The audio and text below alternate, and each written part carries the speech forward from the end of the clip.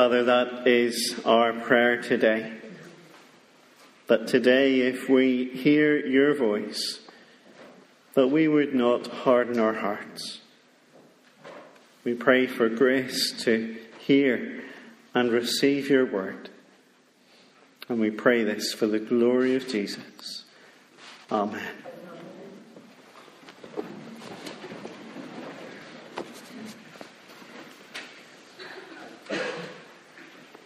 A few years ago, I went on a stag do to do some go-karting. And as you can imagine, whenever 15 or so fellas get together, there's plenty of competition, lots of chat about who's going to win. But when the races started, I was more like someone out for a Sunday afternoon drive compared to some of them, compared to the boy racers. In fact, some had even brought their own helmets and gear. That was how serious they were taking it. But the thing that stood out that day was the time before the racing started. We were gathered in a wee room, and the owner gave us a little talk. First of all, he said, welcome, and, have a great day, and go-karting's fantastic. But then came the second part of his talk, the warnings. We watched the safety video about all the horrible things that could go wrong when you're go-karting.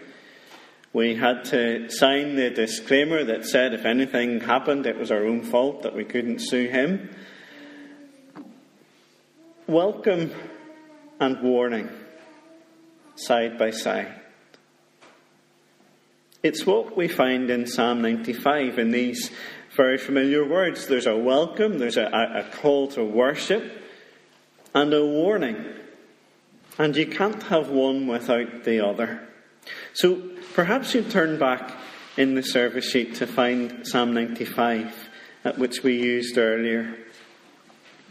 And as you do that, let's dive in to see how the welcome of worship and the warning of worship sit together. So first, the welcome. I wonder if you've ever received a summons to serve on a jury.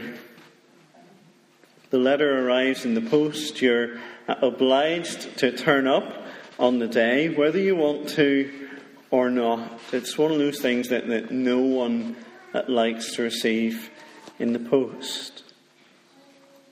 Is that how the opening words of the psalm sit with you? Oh, come. Here's a summons. You have to do this. You have to come along to worship whether you feel like it or not. Now maybe some Sunday mornings it might feel like a struggle to get up.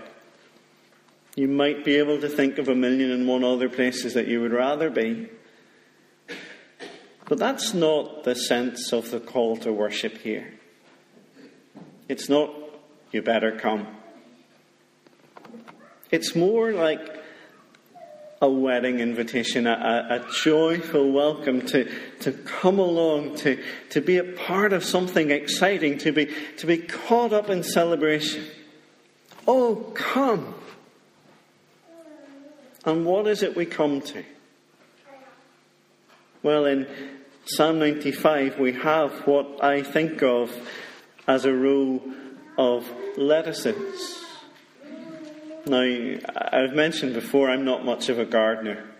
The only thing I can grow is weeds. If I needed lettuce, I can share that talent with you if you want for your garden as well, to grow weeds.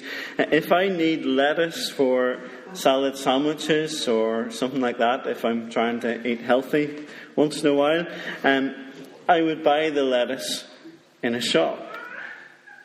But I know that some of you are gardeners.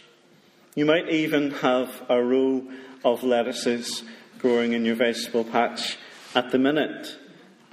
If it's the right time of year, I don't even know. Don't know. They just drop from the sky for me.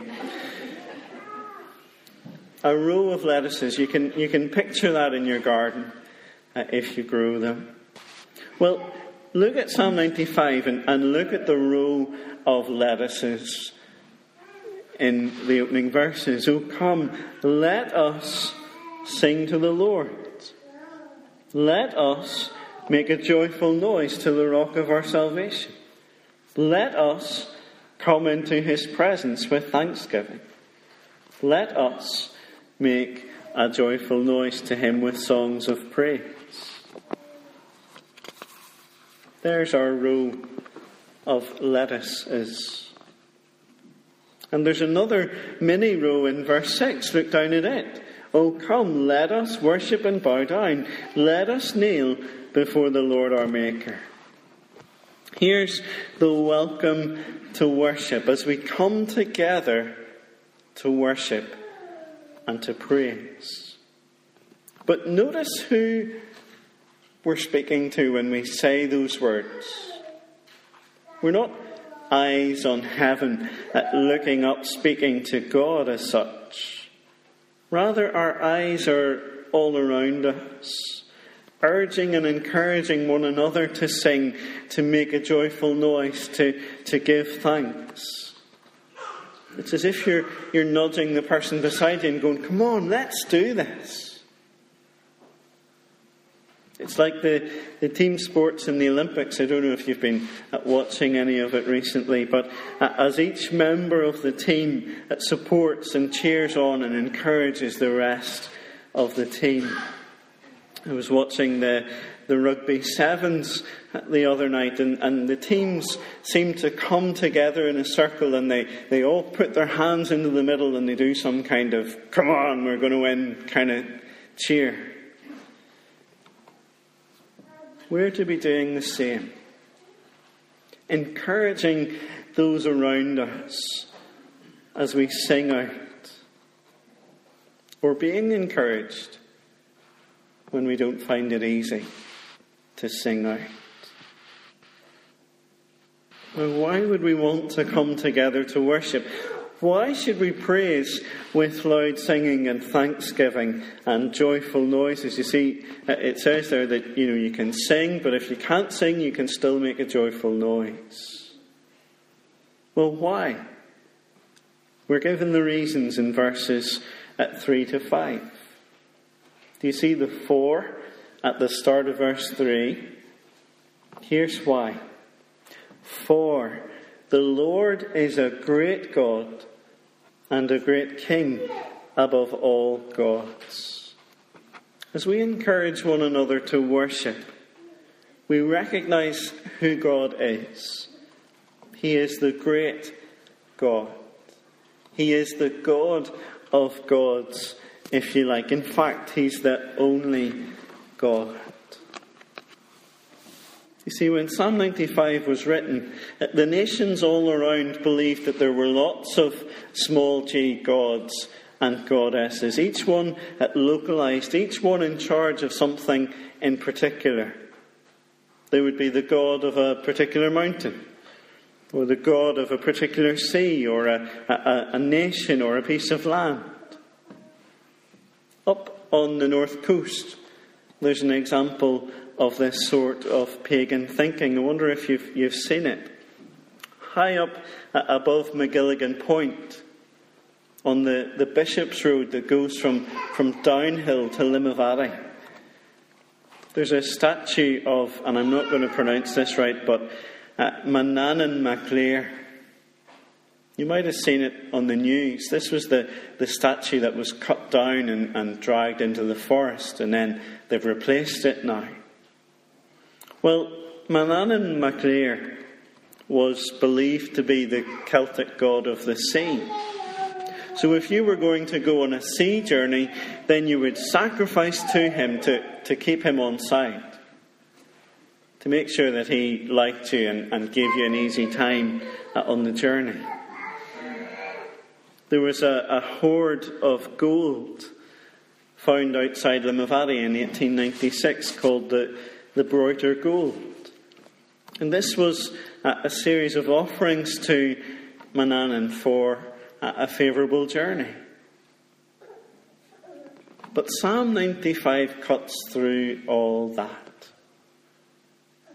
The Lord is a great God and a great King above all gods. Here's why, verse 4. In his hand, as we thought about with the children, in his hand are the depths of the earth. The heights of the mountains are his also. The sea is his, for he made it, and his hands formed the dry land. It's as if we're looking around at pagan neighbours and thinking, you think that little God owns that sea? No. Our God owns it. He made it. Or you think there's a God of that particular territory? No. Our God owns it because our God made it. Our God rules over all because he made everything. He holds it in his hands. Here's the reason why we encourage one another to sing, to make joyful noise. Perhaps you came today feeling as if you're carrying the weight of the world on your shoulders. As we sing and praise and give thanks to our God, we're reminded that we don't need to carry the weight of the world. That our God holds it in his hands, that he is in control, that he doesn't need a hand. He doesn't need us to do it for him. He can do it all by himself. We encourage one another to worship. Now in verse 6, the pattern repeats. There's another welcome to worship as we speak to and encourage one another to worship, followed by the reason why. But notice that this time round, it's quieter. In fact, there's no noise at all, unless you count a creaky hip or the wee sigh as you get down to tie your shoelaces or whatever. I'm finding that I'm starting to make those wee noises as well myself. Oh, come, let us worship and bow down. Let us kneel before the Lord our Maker. You see, worship isn't just loud singing. We often think that that's all it is, that when we come together, we worship, when we sing, and we do something else whenever we sit and listen or when we bow down. But worship is also bowing and kneeling before the Lord, recognizing him as our God, submitting to him. And we do this together, urging one another to bow. And why would we do this? Why would we surrender to him? Why would we bow before him? Why would we come humbly to him? Again, we have the reason why. We have the for in verse 7. For he is our God, and we are the people of his pasture and the sheep of his hand. Even though God is great and glorious, reigning over all he has made, even so he is not distant. He is our God, our shepherd king, as we thought about last week in Psalm 23. Again, with this picture of his people and his sheep. He holds the world in his hand, and we are the sheep of his hand. He holds us as well. So we have the call, the welcome to worship, and the reason why. But then suddenly at the end of verse 7, we have the warning. A warning we still need to hear. You see, it's not enough to worship. It's not enough to be noisy and loud and then merrily go on our way thinking that's all we need to do. As we worship in singing and in bowing, we must also be listening, ready to hear and obey. Today, if you hear his voice, do not harden your hearts. The warning for the people of God still stands for us, as the writer to the Hebrews makes clear, that even when we're worshipping, we could still fall away. if our hearts become hard, if we refuse to listen and obey. We're presented with a case study from the history of God's people. Moses had led the Israelites out of Egypt. Freedom from slavery, salvation through the Passover lamb, escape through the Red Sea, where they arrived in the wilderness. And it was here that disaster struck. The very same people who had trusted in the Passover, who had seen all those mighty signs of God, the salvation of God, they suddenly refused to listen. Their hearts wanted to be back in Egypt. They wanted to be back as slaves. They feared for their lives because of a lack of water. They questioned whether God was really with them. These were the people who had sung the songs of salvation.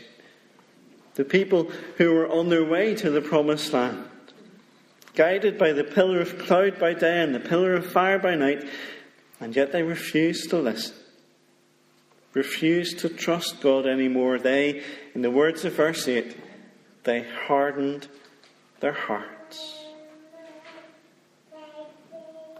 Maybe you've seen this in a child. Their mum or their dad tells them to do something and they say no.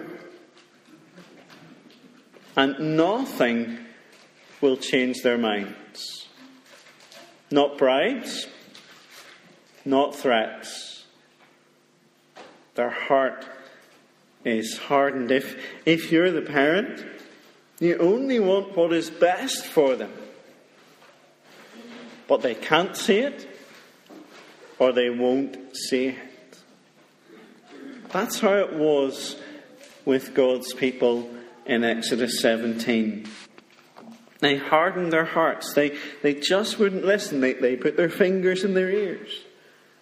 And so despite having seen evidence of God's goodness and saving power up close and personal, they turned away.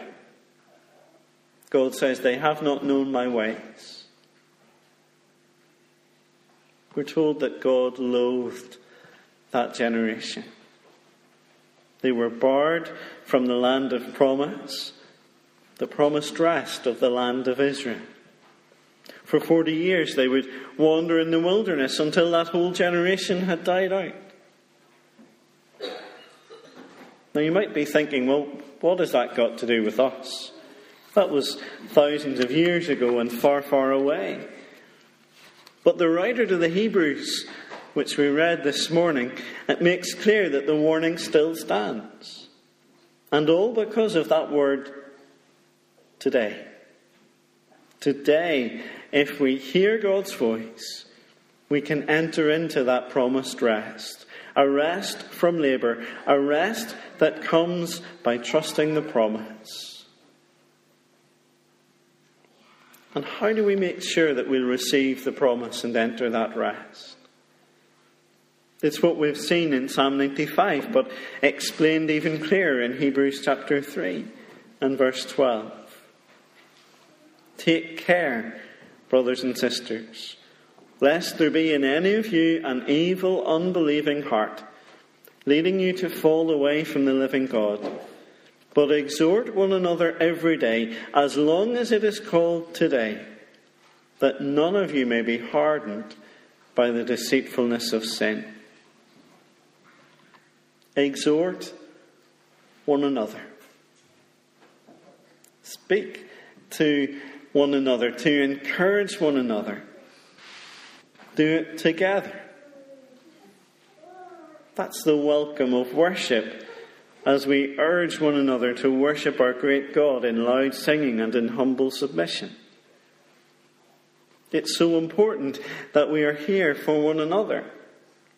Not just for ourselves and what we get out of Sunday mornings. It's not just me and God in my little bubble in this building on a Sunday morning. It's us coming together as the people of God.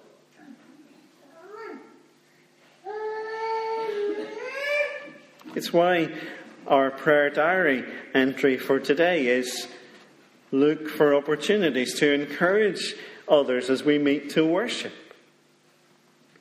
If each of us are on the lookout to encourage others, then each of us will be encouraged and encouraging. Perhaps before you dash off and leave your pew this morning, you can pray for the people around you, in front, behind, beside. Perhaps as you stay for coffee, you can chat about something more than the weather. Find out how you can pray for someone this week. What's been going on with them.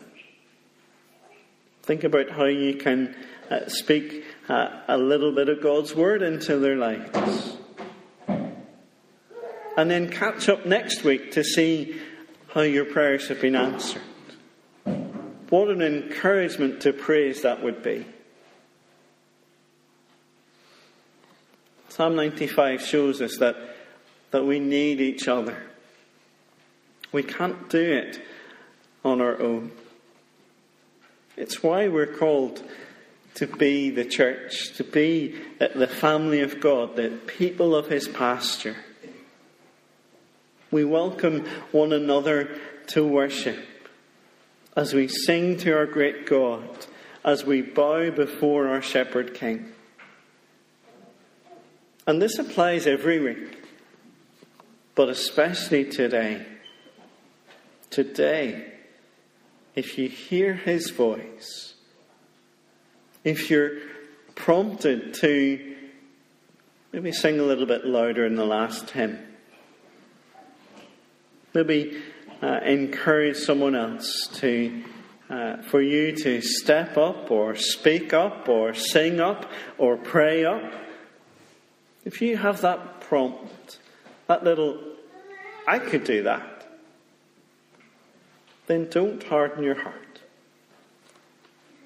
Don't turn away from those promptings of the Holy Spirit to be involved and to encourage and to play your part.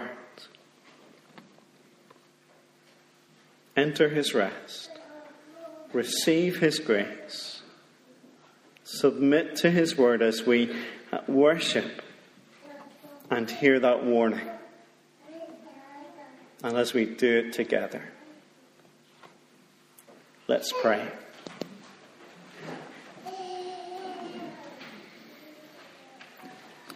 Heavenly Father, we praise you for your word. We thank you for the description we find of you, that you are the great God. Father, we pray that you would help us to hear your voice today, that to play our part as we encourage and support and strengthen one another in your grace.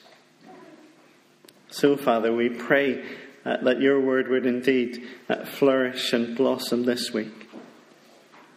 And we ask this in Jesus' name. Amen.